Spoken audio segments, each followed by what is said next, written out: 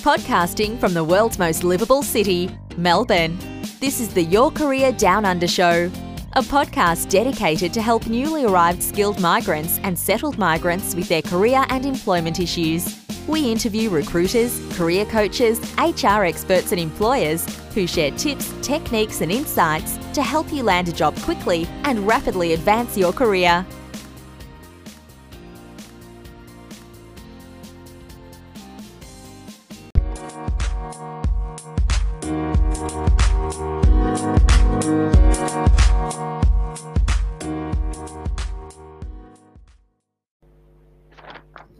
Good afternoon, everybody. It's Carolyn Brown here. I'm the founder of Interview IQ, and I'm bringing you Career Care Package. We're waiting for Nation. We've had a few technical issues with the internet. I assume that everybody in Melbourne is jumping on their internet at this time in the afternoon and doing whatever. But today, as always, our aim is to bring you some hope and optimism, ideas, inspiration, to help you find a job during this very uncertain time where we don't know what's going to happen next week, let alone next month or next year. So today I'm delighted to introduce Anand Tamboli. Anand came to Career Care Package, it must have been a couple of months ago now, Anand, was it? Yeah, that's right. Yeah, and we were talking about the future of work. I guess a really common question that you get is, will AI or robots steal my job? We're not focusing so much on that today. We're talking about how to create certainty for yourself or how to survive in an economy or in the gig economy. Because whether you are working in the gig economy or not, chances are within the next 4 or 5 years, you're going to have a greater level of uncertainty around work and working out how to survive from a personal branding point of view, or identifying what your unique value proposition is and who you can serve is a very good skill to have, regardless of whether you have a permanent job, a contract job, a gig job, that type of thing. So thanks for joining us again, Anand. Oh, pleasure to be here, always. Fantastic. The reason we wanted to get you back on is you've just written a book called You 3.0. So we've all heard of 2.0, but perhaps if you can give people, well, first of all, reintroduce yourself to our audience, the people who don't know you, and then how you came to write the book. Well, writing this book is probably, we have been doing working on this book for past 6-7 months. Yeah. But a bit of a background on my personal journey, personal career journey to be specific. So my first job was a computer trainer, and that was in 1997 and 8, I believe. I used to train people on C, C++, a number of such things.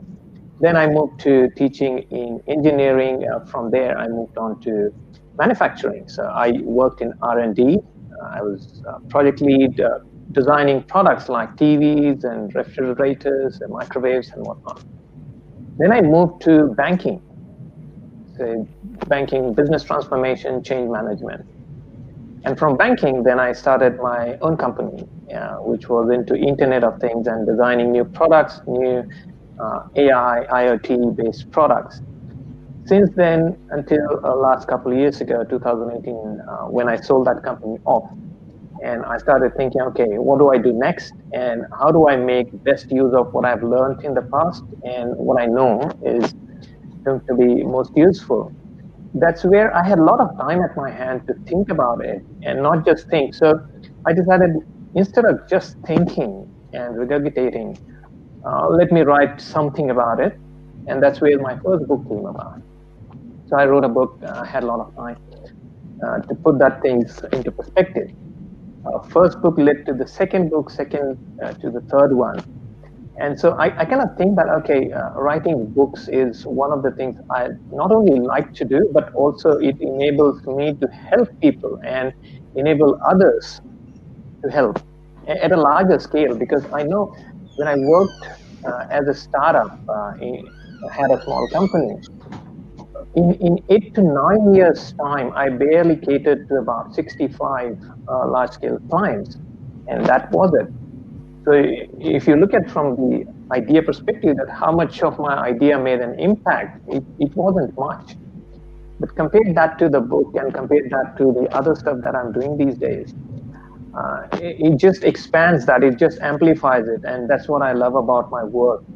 I'm able to touch more people, help more people than I used to be in the past. Talking about the book, You 3.0, you know that lots of people talk about You 2.0. That's the common terminology. And a lot of people ask, where is this 3 coming from, right? And I tried to articulate that in a Maslow hierarchy perspective, that how does Abraham Maslow has put that as in the safety and basic needs, then you go to your satisfaction, the materialistic needs, and then you move up to self-actualization. And what has happened in the past and so far so forth, we have seen that most of our time that goes into education and free work is about that bottom, the foundation, building that foundation about safety and security, because we are learning so that we can live our life better. Then we move into the workforce and we start to gather a number of things around us. We start to gather, whether it's a car or the materialistic things, friends, certificates, and whatnot. And they give us some sort of satisfaction. They give us some sort of belongingness. We start to love that thing. That's our second version. That's this level 2. And most of us like that, and we want to stay in that. We don't think there is the next thing. We're comfortable. We know how to play this game. We know a new thing comes, new technology comes, go and get the certificate, learn about it, get a new job, or get a promotion. Do that for a while, the thing changes, you go back, do the certification, do the same thing again and again and again. So it's more like a hamster wheel, and you're running that. And we forget that there is a third stage as well. And the third stage is self-actualization, doing something what you really love and make the most out of your life. How do you do that? How do you break that barrier? How do you go out of this comfort zone and go into this third version, the better version of you? And that's where this You 3.0 terminology comes in. Yeah, I love that concept of the third version, because I guess in that, Naish and I have spoken about this a lot on this show around, coming from a point of what you want to do and what you want to contribute and who you want to serve and what gives you satisfaction as a great starting point for survival in this new world that we're in. So yeah, I love the terminology 3.0, and ironically, I guess I think you sort of alluded to it, but in writing a book, you've created, a branding, a communication tool for yourself in terms of, creating opportunities for yourself as well. So congratulations on that. Welcome back, Naish. Is your connection okay? Yeah, it seems okay to me. Sorry,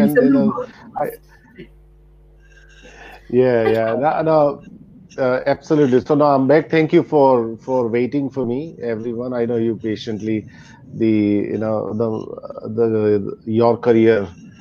career care package fan really wait for for us to show up. So thank you for waiting. But Caroline, yes, go ahead with the conversations, and I will join in. Naish and I were talking about creating certainty for yourself in the gig economy, and I sent out an email to our email list, and I had a couple of people unsubscribe because I suspect it's a really controversial thing for people to think about in terms of the way that they work. But when we thought about it, I certainly work in the so-called gig economy in terms of there's no certainty in my work apart from clients and customers that I can attract. Where do you think, from a workplace structure point of view, where do you think the gig economy is? Like, are we smack bang in the heart of it, or is the workplace going to splinter more, or where do you think we are at the moment? So I think it would be a good starting point if you look at a quick stats. Like, it's not a hard and fast stats. The numbers vary, but In a ballpark, we have seen a number of agencies reporting around 62% of the workforce that is in. So we have typically 62% of the people population in the workforce, which amounts to about 1.5 million, 11.5 million, sorry, roundabout, of which 10%, so about 1.5 million, is contract and casual labor. Right, so there you go. The 10% is already in a gig economy as such. And then comes the next prediction. Freelancer.com, for instance, has seen 40% increase year on year. And in just Q1, since the lockdown started, they have seen 25% increase in those demands. And so if you even cross-reference all the numbers coming from different agencies, the consensus seems to be that by 2025, the numbers would be close to 40% people working in gig economy or some sort of that format. And we're not simply talking about gig economy from Uber driver or air tasker or that sort of thing. We're talking about people who are truly short-term contracts. Yeah. So in a way, how we define gig is there's a clear objective, a short-term contract. Someone wants to come in and go out within the defined time span, and that time span is less than a year. That is on the rise. That's truly on the rise, and it is from safety net perspective, companies want to adopt to that model more and more. And they have seen that they have to let go a number of people. They can't manage so many people when things go awry. So this seems to be the most preferred option for them as well. That's where this thing is going to change. So right now, whatever seems to be 10% workforce, that is part of this. And if we are saying that about 40%, 50% is going to be by 2025, it's a pretty steady increase. And even if we don't achieve that, it's worth paying attention to. So what would be your recommendations for people? Who go, okay, I get it, my job may not be here, I might be contracting, I might need a side gig. Like, if you start to think of yourself as more entrepreneurial, I guess, in your approach to your career, where would you start? Where would you suggest people start? See, the first part I would suggest is change your mindset, because a lot of people think that, okay, if I have a job, even a permanent job, that means I'm secure, I'm safe. That's the dangerous way to think, because you're only 2 weeks away from being jobless, or whatever is your notice period. That's the only job security you have. 2 weeks, 4 weeks, 6 weeks, whatever your terms specify. So it's a dangerous thing to be in. And more so, I would say, it only makes you complacent. Right?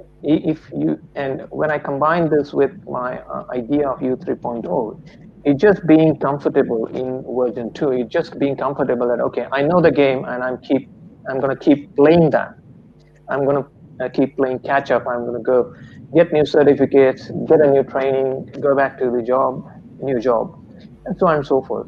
But that's not happening anymore. And in fact, if you remember in our last chat, we spoke about this, that adaptation only works in short term.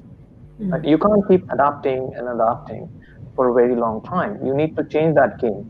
And if that is the case, where do you focus? And that's where we, in fact, talk about something in a big circle perspective. Is we always hear people saying that too many things are changing, right? And only few people will tell you that in order to change those things, there are certain things that need to be changed first. So if, in order to say, bring in autonomous cars, okay, they are coming in at some point in time, but in order for them to come in, you need certain things to happen first, right? Autonomous cars won't come in as of. So that is what is changing and what needs to change for that to happen. But large part, the third part that we are forgetting, is what is not changing. Number of things are not changing, and they're not going to change. Such as you and I, our personality doesn't change. Our strengths, they don't change unless we explicitly do something about it. Our persona, our drive, our passions, these are the things something that we gathered over the last 30, 40, 50 years, they don't change. So if that is the case, where do I focus? Should I focus on things that is changing and keep running behind it? Or should I focus on the thing that is constant and I have more control on it? So once you have this mindset that, look, I need to focus more on what is not changing, what is in my control, which is myself, which is my personality, which is my proposition to the market, to the community, to the society, I think it gives me more power to operate in the community, society, and industry. So people need to start thinking from that perspective, as to change that mindset, look outside in, and see how things are affecting you. That's number one. And entrepreneurial, as you said, look, people sometimes think that entrepreneur means you gotta go and start a business. But we forget that we are entrepreneurs by nature. When you take your resume and you go and apply some places, you're selling yourself. It's just that there's a bit of I'd say, less friction, or it doesn't seem to be like a traditional selling, but we do sell all the time. And it's not always selling means there is a monetary exchange. There is a value exchange, there is a time exchange. If I'm talking to you, if I'm convincing you to do something, so there is an exchange that you're doing after I convince you. You're giving me time, you're giving me attention. So everybody is selling, everybody is in a way entrepreneur. So thinking that from that perspective suddenly changes the way you look at things, and whatever seems to be unbearable now thinks, oh, I can handle these things. I had looked through your book last night and looked at, you're talking about people's value propositions, and the work that I do with my clients is actually getting people to go beyond thinking of themselves as one thing, but a series of problems that they can solve, like expressing their skills in terms of a series of problems that they can solve for an employer. And they might have gained those skills at different employers, and looking for some consistency between different employers as well. But how do you talk about people? What's your idea on people's value proposition? How would you create a strong value proposition that you could offer to a future employer? Right. So in my view and in my observation as well, so what I did during the work on the book, I studied number of people who I revere, and who even people seeing that, okay, they have got a good brand. Right from whether you talk about Tony Robbins, or maybe Richard Branson, or a number of other people who probably are at the top of it, and then even general public, for instance, people who you and I know, they also in a way are brand in their own right. So I had a number of people. I had looked at a number of people and tried to find out what is the common thing, and the value proposition for those people, when it usually stands out, is when they are consistent throughout, right, throughout their life, throughout their actions. Then the value proposition suddenly stands out, because people can relate to all the experiences, and it sounds more authentic. So just saying that, okay, this is my value proposition. Value proposition is not your skill. Value proposition is not your certification or the distinction that your job or skill set has. It's more than that. It's how you as an individual, what difference you make to the next person's life or a business. And it may not be just through the skill. It may be through your collaborations. It may be through your network. It may be through your past knowledge and the expertise. The expertise does play a role, but it's not all. The number of other things that need to go in together. Your passions need to go in together. That's also one of the value proposition, right? Just saying that, okay, I know how to do the job is one. But if I know how to do the job and I really love doing that, I have been doing it since doing the same thing for last 5 years, 10 years, that's a very different value proposition. Because as an employer, or even as a short-term hiring employer, I would see that, okay, you're going to love the job, not just do the job, but you will love while doing it. That changes your delivery. That changes the way you work. So we have to think a value proposition from that perspective, seeing that how coherently I can link it through my life. Okay. I've got a question from Amit, who actually it's more of a comment. We're excelling all the while, even while having a coffee. I totally agree with that. It's funny, a few years back, I'm just going to make a comment on that comment. I had to have an operation. I had to donate my own blood. And so while I'm having blood extracted from my arm, I got chatting to the nurse who asked me about what I did. And at that time, I was writing people's resumes, and she's like, "Oh, give me your business card." So, I guess every question, or every time somebody asks you what you do, or wherever you show up, not that you need to push yourself at people, but people always tend to ask you what you do. So it is a scenario where you might be selling yourself, which I guess goes to being that thing around, your personal branding in terms of how you show up at different places. Yeah. So in terms of, say, a brand, what's your definition of an effective personal brand in this new environment that we're in? Right. So in my view, a personal brand needs to have three things. On a large scale, three things come very peculiarly. And the first part is they're very clear in their positioning. So anyone who has got a strong brand, who's got a clear brand, they know what they stand for. The person knows what their life's theme has been, where are they going, or at least the direction, general direction. They may not know exactly where they want to go. Nobody knows that. But at least they know, I'm going in this direction. This is my passion. These are the things that drive me. This is what I'm expert at, etc. So the positioning in their own view, it's clear, and only then you can make it clear in somebody else's view.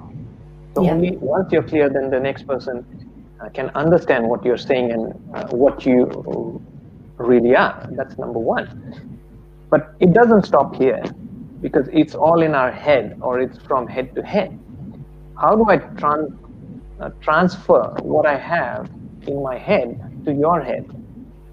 And that's where the next thing comes in. And the next thing I talk about is publication. Yeah. And I know I'm not talking about publishing a book. A book is part of the publication. Publication is basically, how do you announce what is in your head? You could be speaking about it in small group meetings, in a small chit chat, and likewise, and the different ways, having a podcast, having a blog, writing something, articles, books, any sort of communication, outward communication, where you're communicating with number of people and telling them what is in your head, what you stand for, what you like, what you don't like, and why is that, to others. That's where you're communicating that brand. So there's the part of publication. That's where you kind of showcase others what you are. But again, most of us will stop at that. But I know what I stand for, and I'm publishing, I have a blog, etc. But what's the point of it? If it is just one way, if you cannot make best use of it, your positioning, then what's the point? And that's where the third thing comes in, is having collaboration. Yeah. Do you collaborate with like-minded people? How do you collaborate with people with complementary skills or complementary positioning? Say for instance, why are we talking, you and I and Naishat? Because there's something that we have as an overlap. We are collaborating because I'm coming from one perspective, you have another perspective, and somewhere it relates together. So how do we collaborate? How do you collaborate with a number of such people so that your positioning is amplified and what you have to say, number of people know about it, then your brand builds. So collaboration basically multiplies your branding, right? So if you know 100 people, I know 100 people.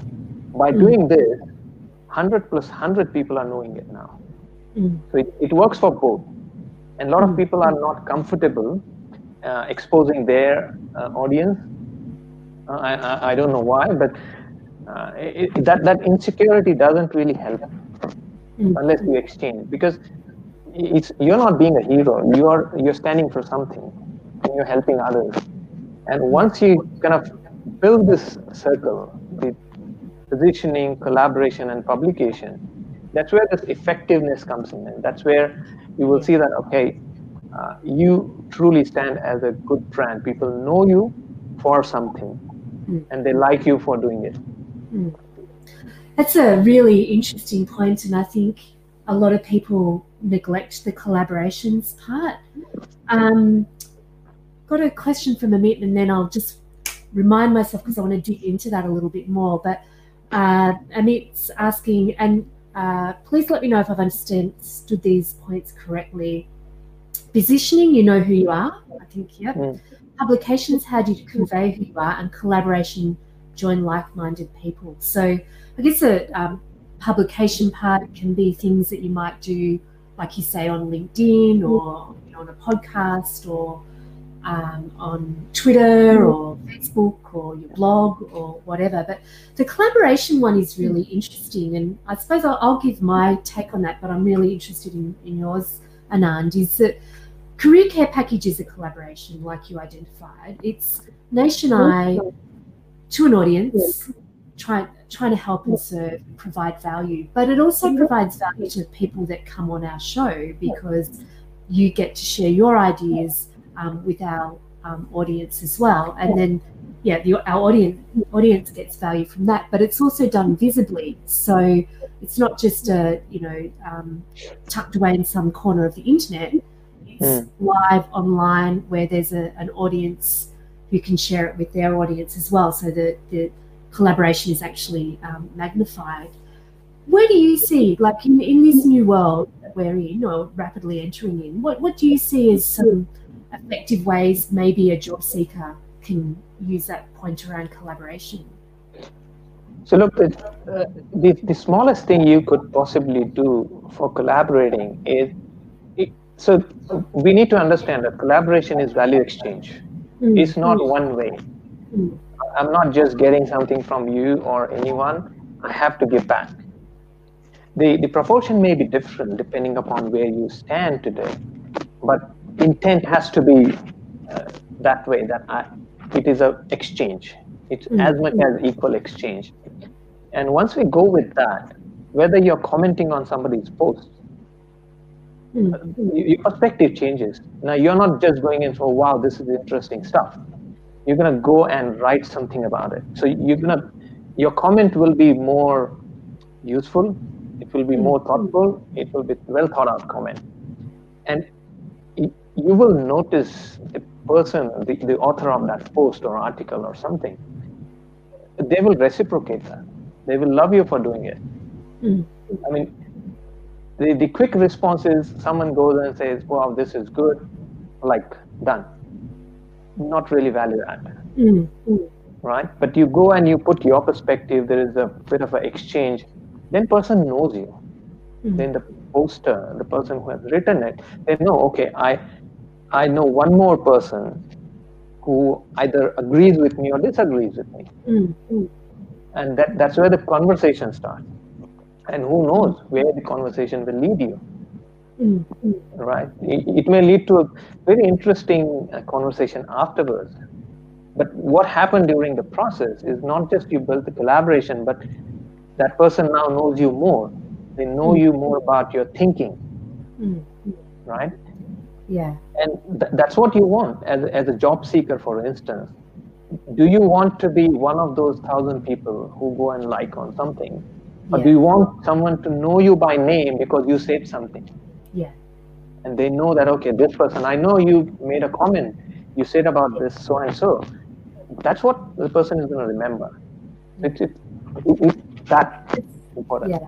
It's a great point because I think there is a lot of noise on, particularly LinkedIn, where there's like, wow, great post, you're so insightful, and they're not that memorable. I remember like when I started my blog more than 10 years ago, and I've kept it up because I love writing and sharing ideas, but just on that point of collaboration, I left a comment on a blog in the UK, The Undercover Recruiter, and the owner of that blog came back to me and said, oh, do you want to exchange blog topics? Do you want a guest post? And out of that, exchange, which was two people really interested in the same thing, came a meaningful collaboration. And I think people actually forget that. But I want to give an example of somebody who's just found a job in this environment, who's a change manager, and instead of just commenting on people's work, she offered to contribute blog posts to somebody who has a popular blog and is a popular connector in the sector, and has ended up she was from overseas, so no network here, and has ended up placing herself at the center of a network where everybody knows her. So, bringing in her thoughts about best practice from overseas. So you want to think a little bit more deeply, like you say, Anand, about how you can make that contribution and how you can genuinely interact and add value to somebody else's experience. So if you've got any questions, keep coming. But yeah, did you have any thoughts on that? Yeah, so in fact, I usually recommend when you want to comment, or just either comment or write something about it, and if you want to pick up on somebody else's ideas as well, it's a very simple technique you would do. You would mostly resonate, or you want to engage with a particular content only in one of the two cases. A, you agree with it, or B, you disagree with it, right? And both of those situations give you an opportunity to put your perspective. If you agree, why do you agree? What makes you agree on that point? Can you write a couple of lines? If it is a comment, can you write a couple of lines that, hey, yeah, something like this happened to me and I totally relate to it. I know what you mean. Completely agree. That's one way. Or you might say, no, I have a completely opposite experience, and in my view, this is what also happens. So you show them the other side of the coin, and then politely put your perspective that, so I don't think this is the only way to think it. And having that thoughtful commenting, having that thoughtful response works at a number of levels. So one is, it is also making you think. It's also making you inquisitive about that particular topic. And simultaneously, it is also adding value. So that post or the blog or article, which articulated, say, point 1, 2, and 3, by adding another point, which is not the same as top 3, you have added both points. That's a value addition. Right? So that's something I think we need to start thinking as to, do I agree or not agree, and then why? Can I put that across? Perfect. All right, we've got a couple. What happens when you ask for questions, you get questions. So I've got a question from Pretty. When you make this is an excellent question. They're all excellent questions, but this is a good one. So when you make a new connection on LinkedIn, can you share a tip on how to collaborate and convert that into a conversation? What are your thoughts on that, Anand? All right. So it's not quick trick, or it's not something that you would do on like you had a connection and you started collaborating. It doesn't work so simply and straightforward. So there would be one thing at least which made you invite that connection. Maybe you have same interests, maybe you worked in the same company, come from the same background. Something must be there, which is why you got into contact. Try to explore that on the public domain, not on a message. See that what are they posting, what are they commenting on, and maybe apply the same technique. If they're commenting or if they're posting, can you add or contradict your perspective? And that creates a communication chain in a public forum. And there would be a point where you will feel you want to take it offline, right? If it is a too strong contradiction, you might want to take it offline, write a message and say, hey, can we exchange our notes? Because there seems to be a different perspective and I really want to understand what that perspective is. If it is a strong connection, if it is a strong assertion that, yeah, we both agree on this, then you may want to again initiate that conversation that, yeah, it seems that we really agree dot by dot on this. Let's chat, let's see how we can do something together. It may be, and then you both can work out what that common thing is. Again, like you said, it could be a joint article or speaking in the same meetup, having a webinar, or just having a conversation, exchanging a notes, understanding the perspective. But that will make it more meaningful than just having, let's talk about what. Yeah, but if you kind of want to build the relationship and establish that you've got some common interests first up. And then when it becomes a logical thing to say, hey, do you want to catch up for a coffee, or hey, do you want to catch up on Zoom? I'd love to find out your thoughts on this, or it'd be great to put a face to the name, that type of thing. But it sort of has its logical point when it actually comes up. From a LinkedIn user, I'm not sure who that is. Anand, how can we best position ourselves for an online meeting and interview environment? I wonder if that question is around generating an opportunity for an online meeting, or being in an online meeting and putting your best foot forward. I'm not sure. If you want to follow up with that question, we can answer it. Do we have a more point of view on that as to when we're saying making most of the online presentation, right? Is that the point? Yeah, how can we best position ourselves for an online meeting and interview environment? So I assume that you're having that online meeting or online interview. How can you position yourself in the best way? So if it is a visual form, there could be two ways to position yourself. One is in a visual form, like how you appear on screen, that's one. And second is, again, the same, that how happens offline and online, as to when you're there, are you one of the 30 thumbnails on Zoom window, or do you want to stand out and not become that one, right? So one is, appearance in a way is absolutely important. How you appear, your lighting, audio, video, the props you use, that's going to be absolutely important, how you stand out. Are you doing anything different? And different doesn't mean you have to be wacky, but is there something new trick that you can bring to the table? Right, that's one. And show that prowess. Like if you're in a professional setup, are you in a professional attire? Your background speaks a lot. Lighting speaks a lot. Audio speaks a lot. And from value-adding perspective, a lot of us would go into a webinar or Zoom session and just be there, listen, and log off. Can we, if there is an opportunity to ask questions, can I ask some meaningful question, not really run-of-the-mill and rhetoric question, but can I ask something which even the presenter needs to think, wow, I never thought about this. Give me 1 second to think about it. Can you ask that kind of question? And you can ask that kind of question only in one situation. You have studied about it before going, and you're really listening, paying attention, and asking that one tiny little but most important question. When you start doing that, your position suddenly changes, because now they see, okay, out of this 50, 60, 100 people who are attending, this person is different. Yeah. And that opens up the opportunity to have a conversation afterwards. Absolutely.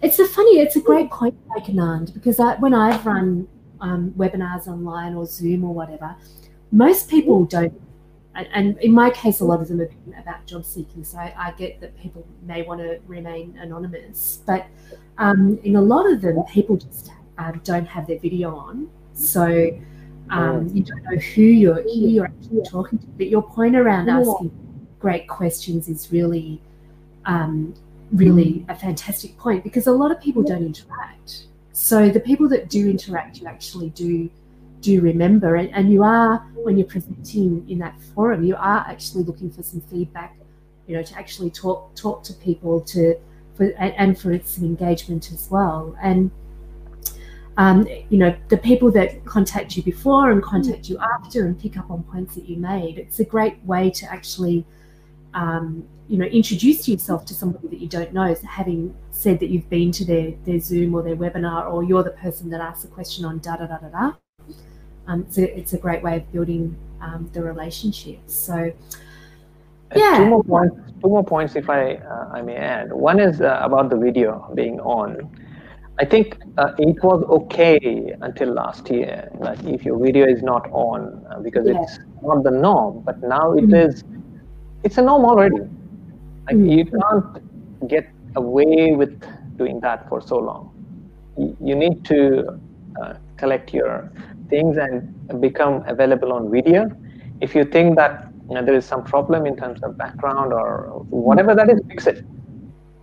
Because today or tomorrow, a day will come where you will have to be on the video. Yeah. So create that as treat it as an opportunity to showcase one thing. The second thing, again, we go back to, and I remember this technique, using this technique effectively, and it has worked very well, is whenever I go to an event, maybe I'm presenting, maybe I'm in the audience, I will always try to summarize my takeaways and put them in a post or article and tag relevant people. So if I say that, I've attended Naishad's training program or speech, and here are the 3 takeaways I liked, and I tagged Naishad again. What are the chances you think Naishad is not going to like or even share it? Absolutely. He will do it. And so every single opportunity I use and I utilize in a positive way is going to add that value. Because in a way, I mean, even if you think you've got nothing to offer at this point, what you actually have to offer is an audience and a network, which is that form of collaboration again, isn't it? So, that act is actually spreading that person's expertise and the fact that person's brand, so to speak, out there to your audience as well. So we have one more question. So we've got time for one more question. And Amit says, I've met many people who either don't interact, they're either there only for their solution. Second is, some people are chatty, they do not listen. Yes. My personal take is if you need to collaborate, you need to first listen. I totally agree with that. I think 100%. When we're listening, quite often we're listening for what we need to say next versus actually just being there in the moment, completely devoted to just trying to understand what that person is saying. What are your thoughts on that? I 100% agree on that. Like, if you want to collaborate, if you want to add value of any sort, you have to listen, and listen what the person is saying. Listen what they mean, and make your point based on what they're saying, not what you wanted to say. Yeah. Right? Listening will help you understand their positioning, their perspective. Listening will help you make a proper comment if you want to make any. It will help you summarize your learnings if you're planning to write a summary afterwards. It will help you ask the right question if you want to. So every single thing that leads to a conversation, that leads to being in eyes of your customers or prospects, starts with listening. Like, although it seems like a no-brainer, but yes, this is important. Absolutely important. And it's funny because I think, we're not particularly good listeners in the way that we interact. But I love that saying, which is, people often don't care how much you know until they know how much you care. And listening is actually showing that you're really interested in that person and you really care for what they're actually saying and trying to understand them. So on that note, we're coming up to 45 minutes. So Anand, thank you very much for joining us and sharing your wisdom and knowledge. If people want to find you and buy your book, You 3.0, where can they do that? Well, so this is how the book looks like. I don't know how you do that. I'm going to find out a little later. So there's the book. Absolutely. And this is the link. So it's a bit.ly link. I've gotten it for you. So just go on bit.ly/u3-0. Yeah. You can buy it there. That's my website address. But you can also go on amazon.com.au or .in, as well as .com. So all over Amazon, the book is available, decently priced. So it would be a good read. Thank you very much. Okay, so we've come to the end of another career care package. Nashad will pop up with his lovely face as well as mine tomorrow. Hopefully no internet issues. If you want to follow, well, if you don't want, what am I trying to say? Please follow Career Care Package on LinkedIn. You'll get notified of shows coming up and shows that have just gone. Nash and I are busy putting videos up on a YouTube channel so you can actually watch again and binge watch if you need to. Tomorrow we're talking about finding a job in a startup, which I think is a very timely chat to be having. You know, we're interviewing a talent acquisition manager who's going to share tips on what it's like to work for a startup, what it's like to work for a startup that's scaling, the type of person, the type of skill set, the type of opportunities that are available. Very, very timely in this environment. So thanks again for joining us, Anand. We'll see you tomorrow, 3 p.m. Melbourne time. And please stay safe, stay well, follow the restrictions and the guidelines, and we'll all get out of lockdown again very soon. So thanks again for joining us, Anand, and we'll see you tomorrow. Have a good day. Thanks. Bye, everyone. Bye.